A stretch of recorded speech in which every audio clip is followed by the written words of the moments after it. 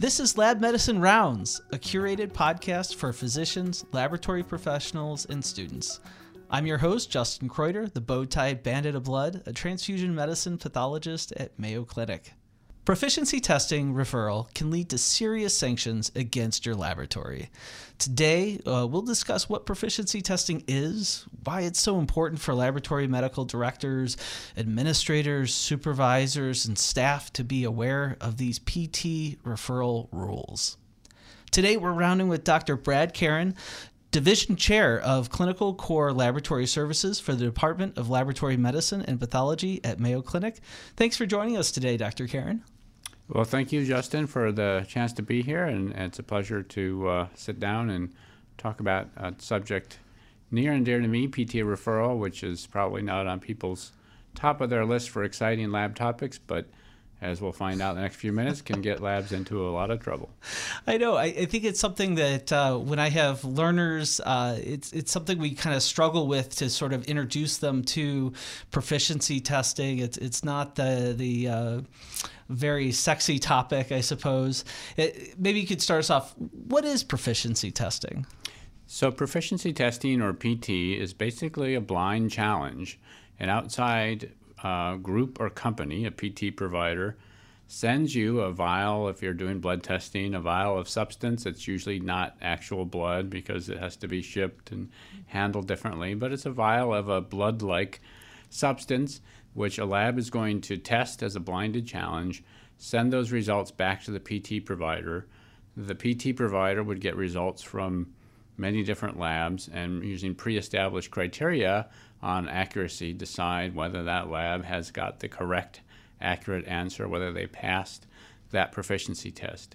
PT testing has been around for decades, but it became an industry after the Clinical Laboratory Improvement Amendments, CLIA, which were passed in '88, implemented in the early 1990s, required PT for the 83 regulated analytes. So when the CLIA law was written, at the time, this is back in 1988, a while ago, they defined 83 tests and testing activities that were so important that if a lab did any of these 83 activities or tests, they must enroll in this blinded challenge, proficiency testing, from a company, a PT provider that was a CMS-approved PT provider.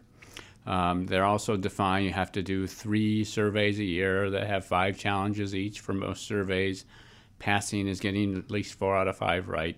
So the CLIA laws defined a need for PT testing, and that made PT providers and this PT testing sort of a big industry. One thing to note, accrediting agencies, so if you're just CLIA accredited, you only have to do PT for 83 regulated tests and activities. You may choose to do more just to know that your lab's doing a good job. But accrediting agencies can require PT for tests that an accrediting agency would deem important, even if they're not on that list of 83 regulated analytes. I see. So just to hop in before we lose the clinicians that are listening, saying, oh my God, okay, maybe this podcast, this particular episode isn't for me. I guess it really highlights your point of it ensures that we're doing a good job in our lab, right? I mean, I can run a kit assay in my lab. I think most physicians sort of just assume that, all of our tests, it's going to be giving the same answer all the time, and maybe even assume that it's almost a perfect assay. But proficiency testing really ensures that what I'm doing in my lab, I'm actually getting the accurate results. Yeah, so it's part of a quality system in a lab. And again, quality is often assured. To get an answer back, a number back from the lab, it must be right for the clinicians out there, and we hope in our laboratories that's true. But our quality systems in the lab, oftentimes we can only look at the answers we're getting today versus what we got yesterday on our quality control materials, and we have internal systems. But PT is really unique in that it challenges us. We're going to take a blinded sample, send it back to a company, and they're going to have an accuracy criteria versus either the truth or a peer mean, different, we can get finer into the weeds, but really requires us to prove to an external group, a PT company, that we can do these tests right. And if we don't, there's going to be a mandate that we investigate why we're not getting the right answer and correct it. And if we continue to fail our PT challenges, then our accrediting agency or regulated agency, Center for Medicare Services, is going to tell us to stop doing that test. I see. So maybe you could, if I'm running an assay, I'm a bloody banker, so maybe if I'm doing cross match testing, what's the big deal if I send that out, that proficiency sample out? I guess I wouldn't send out normally a cross match test that I do in my lab, but that's really the big scare or fear people have, right? Is you send me a proficiency testing and I send it to another lab. What's the situation? Why does that happen? Yeah, so now we're getting into proficiency testing referral, which is the risk. So the CLIA law itself mandates that for these 83 testing activities, and cross-matching is one of those. If you do cross-matching, you must enroll in a survey and you must send your results back to the PT provider and you have to pass. So the CLIA law itself said that if you intentionally send out your blinded challenge or PT survey to another lab, either to make sure that your answer matches their answer or just because you're worried you won't get the right answer, you trust the other lab more than your own lab, that they will sanction labs very severely for intentional cheating. That would be viewed by most people. If you are taking somebody else's answer on the test, that most people say that's cheating. So PT referral intentionally is written into the CLIA law. That's cheating, and there will be very severe sanctions against labs. Basically, for intentional PT cheating, the lab will have their CLIA license revoked. That means that lab cannot perform or bill for any testing for a minimum of 1 year, and the lab director/owner will be prohibited from operating a laboratory or being a CLIA director of a laboratory for a minimum period of 1 year. Okay, so you're talking about my livelihood, so you've got my attention now. Yes, so exactly. If you are guilty of intentional PT referral, and we'll get into the problems of the way that had been interpreted in the past and still is, but if you are guilty of intentional PT referral, your livelihood's taken away for a minimum of 1 year. 2 years and longer is common in the few instances where actually the investigations show the lab intended to cheat. A 2-year revocation of a CLIA license and prohibition of a owner director from owning and directing a lab would be pretty common. And so you're basically saying you're not making a living anymore. Okay, so let's see. All right, I promise to abide by and not cheat and send out my samples, but I guess slips happen, huh? Yeah, so we get into why would somebody send the PT blind challenge, the proficiency test that came to their lab, to another lab. So one reason is I wasn't confident I'd get the right answer. I intended to cheat. And that's what the law was written for. And the wording of the CLIA law says that these penalties, revocation of a CLIA license, bar from directing and owning a laboratory for a minimum of 1 year, are for intentional PT cheating. But in the vast majority of instances where CMS or accrediting agencies have investigated PT referral, they were accidental. And so basically what would happen, and cross-match is not a great example, but let's say a CBC, that's a better example. So the law, CLIA, says that each laboratory has to do their own PT testing, and a laboratory is a CLIA number. And so if you're a laboratory and you're one bill, and in general, a CLIA number is of one physical address. So if you're a lab and all your testing activities are in one building with one CLIA number, your chances of PT referral are probably accidental PT referral are not that great. But let's say you have a stat lab that's in the hospital and 2 blocks away is your core lab. And when you get a patient sample, you do a CBC, you would test it. If it flagged for some abnormal cell population, you'd send it 2 blocks away to your core lab to get confirmed. Now those 2 labs, because they're different physical addresses, almost always have different CLIA licenses. So now if you get your PT survey and it flags and you send it for confirmation, you have just referred your PT. And so the vast majority of PT referrals are accidental, and they're treating the PT like a patient sample following a workflow designed for patients, not realizing that you have to treat PT like a patient sample except when it would cross a CLIA license to another lab. Wow. Okay, so now I'm understanding here. I mean, we're testing thousands of samples every day, and we're doing proficiency testing 3 times a year. And I could understand where I'm doing thousands of samples every day, and I know my protocols, I know my SOP, I'm in my habits. Now it's becoming clear on how it can be an oopsies. Yeah, and to compound that, again, both regulatory, the Center for Medicare Services, and accrediting agencies that also are responsible for overseeing PT testing for the labs accredited in their programs, have been stressing for years that they're also worried about labs cheating on PT, even if they don't refer it, that they might, in a patient, they might test it for a cross-match once, but when sample shows up saying PT survey, and they know if I don't get this right, I'm in trouble, they might test that 10 times and take the average, or test it 5 times. So for decades, CMS, accrediting agencies, PT providers have put out the message that you must treat a PT challenge like a patient sample. Test it in the same manner. If you only test the patient once, only test the PT challenge once, rotate it, have all your testing staff, don't pick your best tech. Oh, I know Johnny's the star of my staff on this shift. I'm only going to have Johnny do PT. So the regulatory accrediting agencies have stressed for decades, treat PT like a patient sample, or CMS might think you're cheating, except you can't send it between different CLIA labs or CLIA licenses. So it seems like a simple concept, but those two opposing points, treat PT like a patient sample, but don't refer PT, can get challenging. And as you said, you get thousands of samples coming through. It's easy to see how the send-out person, the bench tech on the night shift, can get it wrong. Yeah, so this really falls in your wheelhouse, proficiency testing. I was wondering, over time now, how are we reducing this risk? Because certainly I'm not going to intentionally cheat, but making a mistake certainly is something that I am worried about. What's happening that's working at reducing this risk for me? So the initial efforts were really educational, going out to labs and making them aware that, yes, you treat PT like a patient sample, except when you don't, you never send it out to a different CLIA number.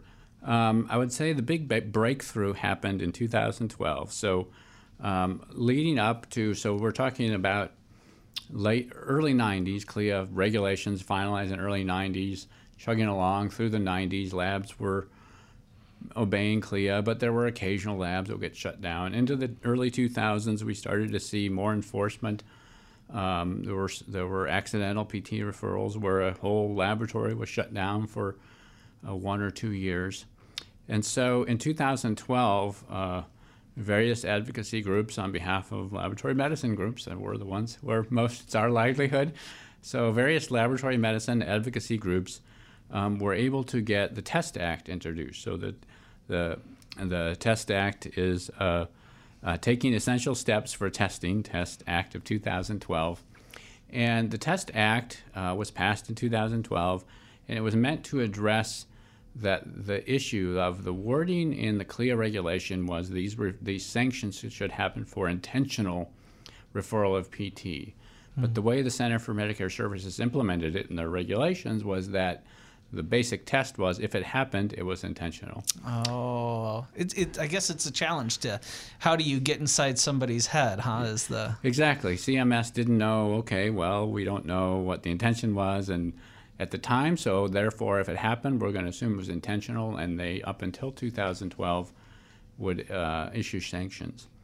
Under the Test Act, CMS, what the legislation did and its regulations, came up with 3 categories for PT referral. The first category is repeat PT referral. So even if it's accidental, but I did it twice or 3 times, I'm going to lose my CLIA license. I'm going to get sanctioned. So repeat PT referrals or intentional referral where the results from another lab are used, I'm submitting results from another lab, would result in these traditional sanctions, which is revocation of the CLIA license for 1 or more years, and the ban from the director, operator, owner from directing, operating, owning a lab for 1 year.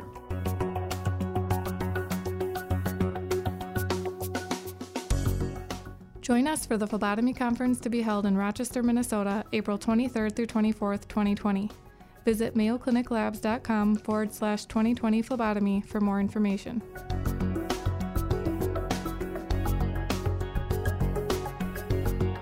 So I really interpret as a lab director, those of you in training that are listening, is, these are, I don't know if it's right to say a near miss event, sort of treated as like definitely something to learn from. How did the holes line up that it occurred? This is your opportunity to patch that hole. Yeah, so, we'll go through. So the Test Act, that's the first category, is repeat or intentional. The second category is an unintentional referral where I did send my PT sample out to another lab, but I realized in the interim that, oh, wait a minute, I shouldn't have done that. I may have even gotten the result back, but I didn't submit the other lab's result as my answer. I realized, oops, I shouldn't have done this. For that second class, CMS can still decide to suspend or limit the CLIA certificate, but it allows them discretion, and many times they'll decide not to limit or suspend the CLIA certificate, but would issue a monetary penalty instead. So paying money isn't fun either, but it's better than losing your ability to operate. And then the third class would be an accidental case where I sent out my PT to another lab, but I realized it right away. I called that lab, or that lab maybe got my PT, called me and said, did you mean to do this? And I say no, and that other lab never does that test. I still need to report that to the CMS or my accrediting agency. But in that case, again, most likely that third class, the least severe, where I did it, but you called foul first, I imagine. I called foul. I never got that result back, and I submitted only the results of my test. Then that would most likely be a civil monetary penalty and no action against the CLIA license. I see. So that's really trying to kind of take back or reduce that risk of sanction. Are there any trends with how laboratory medicine is and how we're evolving, where you mentioned having a stat lab and a hospital lab? Are there trends like that are making the risk actually go up for us? Yeah, there are. So again, the Test Act was passed in 2012, implemented shortly thereafter. It seemed like for the lab community that was going to be an answer. But what has then sort of now again, even with the Test Act, you can have penalties up to losing your CLIA license. What has increased the risk now has been this process or the concept of distributive testing. So distributive testing is when for every test done on a patient, there are always 2 or more labs involved in the testing. So next-gen sequencing is the example that most people use for classic example of a distributive testing model. Lab A might sequence 500 genes and get this raw data. That gets informatics pipeline, might be done in a cloud-based lab or in a separate physical entity where a whole room of informaticists are doing that. The results may go back to the original lab or even to a third separate facility, so CLIA lab, where the raw sequencing data and the informatics data is put together for a test interpretation. Now for every patient, I have multiple CLIA labs involved in the test.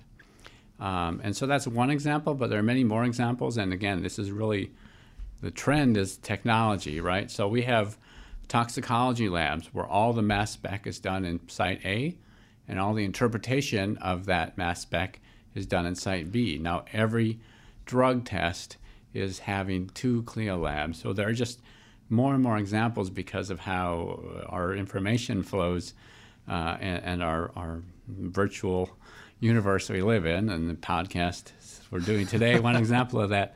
So the challenge has been making sure that we're thinking about PT referral as our testing models change. And so you still have to do PT for regulated analytes, or if defined as required by the accrediting agency, but you have to do PT only for the part you do. And that gets more and more complicated, and examples are the CBC, confirmations. One lab does the total protein, the other does the serum electrophoresis. You can come up with hundreds of examples really because of how technology has allowed us to distribute testing that make this very challenging. Wow. And I imagine that one thing in that is with this complexity is as lab directors out there, make sure that our test catalog is up to date with our proficiency or with our regulators. Because if I discontinue doing a test, if I'm failing to report PT on that, or, could, I imagine, cause issues. So could we maybe think about, you have a lot of experience. I know you've done a lot of inspections and have been on committees. What have you learned about what are the most effective strategies that we could do that are going to make this, minimize this issue? Yeah, and thanks. So I have worked within accrediting programs for many years, and I know we're in a large organization. We're here at Mayo Clinic. We're in a large organization. So the most effective approach has been the old-fashioned approach, and one we usually say is the weakest intervention, which is education. Mm-hmm. And so we do here at Mayo Clinic Rochester, I believe all the Mayo Clinic sites, but it's very common now to have an annual required education about recognizing PT samples. And the challenge with this, it has to go to absolutely everyone. Because the workflow, the path of a PT sample, it may come into shipping and receiving, it may come into it may bypass the normal person a PT challenge goes directly to the send out person, whether it's a sessioner in your receiving, the send out person in your send out area, a tech in any of your labs. We've got over 60 testing labs here in our practice. So the most effective approach has been yearly education. Well, there are two things. First, a system when you get PT in, it has a common name or number, or we put a dummy code on, so it always says PROF. So rather than just coming in with a patient number, you have a system where you get a PT challenge from any PT provider. It's easy to identify. It says PROF or CAP or FDA or something, where it's coming from, that it is easy to see for anyone that it's a PT challenge. But then the education of how to recognize that and what to do, it has to be absolutely everyone in the lab. Are there good resources for this education that are out there, or is every lab kind of left to their own to create content? Well, so CMS has a brochure, I think there'll be a link in this to the podcast about PT referral. Advocacy groups and accrediting agencies would have some resources and examples. College of American Pathology, Joint Commission, AABB, other lab advocacy groups would be good sources to go to for examples of educational materials and how labs have implemented a system and education system and identification system to prevent PT referral. Mm-hmm. In your experience being on committees, doing inspections at hospitals, I mean, is there anything that's come up that is really kind of surprised, or what surprised you most about this issue of PT and referral? So I think I think I would say what surprised me most is that I think labs get it now for the most part. They understand how serious it is, but not that many have implemented real systems. So again, they may allow PT to go to many different people in the organization. They may not have a clear system to identify a PT challenge and make it obvious that it is there. And they haven't done universal education. So again, the send-out people are probably the most common thing, is that it's part of a test or a test that isn't done in-house, or the test is down, and so they're sending out patient samples now, and they haven't put in a really good system so that it gets to the send-out person, and they're relying on that person to realize, hey, this is a PT challenge. We shouldn't be sending this out. I see. So to recap this podcast, I think for the clinicians that are listening, this is really a message on proficiency testing. What your lab is assuredly doing is something that's what's that external quality control, that the results you are getting are results that you can believe in. And then for our medical laboratory technologists that are listening to the podcast, I guess take-home messages would be to understand some of the regulatory background around this, the Test Act in 2012, to understand what the trends are that are both increasing the risk of this referral, PT referral to occur, and also what are some of the strategies that have been shown effective to reduce it. Maybe also explain why there is an annual education that pops up in our learning profiles every year. Yeah, and we've actually gone a step further. We have required education for anybody in our system that holds a CLIA lab director certificate. They do annual education to stress the importance, because in the end, all things fall on the CLIA lab director. If something fails in the quality system, and certainly if there are sanctions for PT referral, you can say, well, it was the SENDAP person or was this part of the system that failed. In the end, it's the lab directors listening. We own this. I'm a CLIA lab director.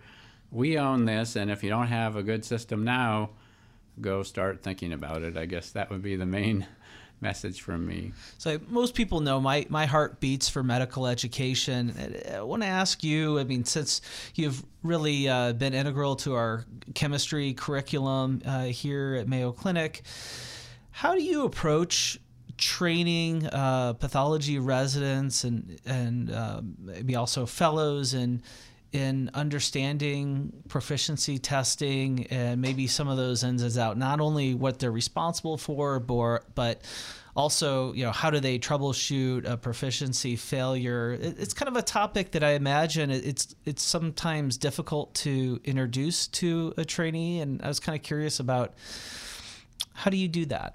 Yeah, so it's a universal topic. Every residency is teaching this. They have to be. And I'm the residency program director for another few months here at Mayo Clinic. We'll be moving out of that role, but we do it in multiple ways. We have a leadership and management course. All residents and fellows take the course. We have a session focused on quality, and actually there's an online blended component and an in-class. The online component of the particular relevant session of our leadership course does use a case example of PT referral. We were talking before we started recording. All the bad things are matters of public record, so I'm not going to air that here on the podcast. For our residents, we use an actual case.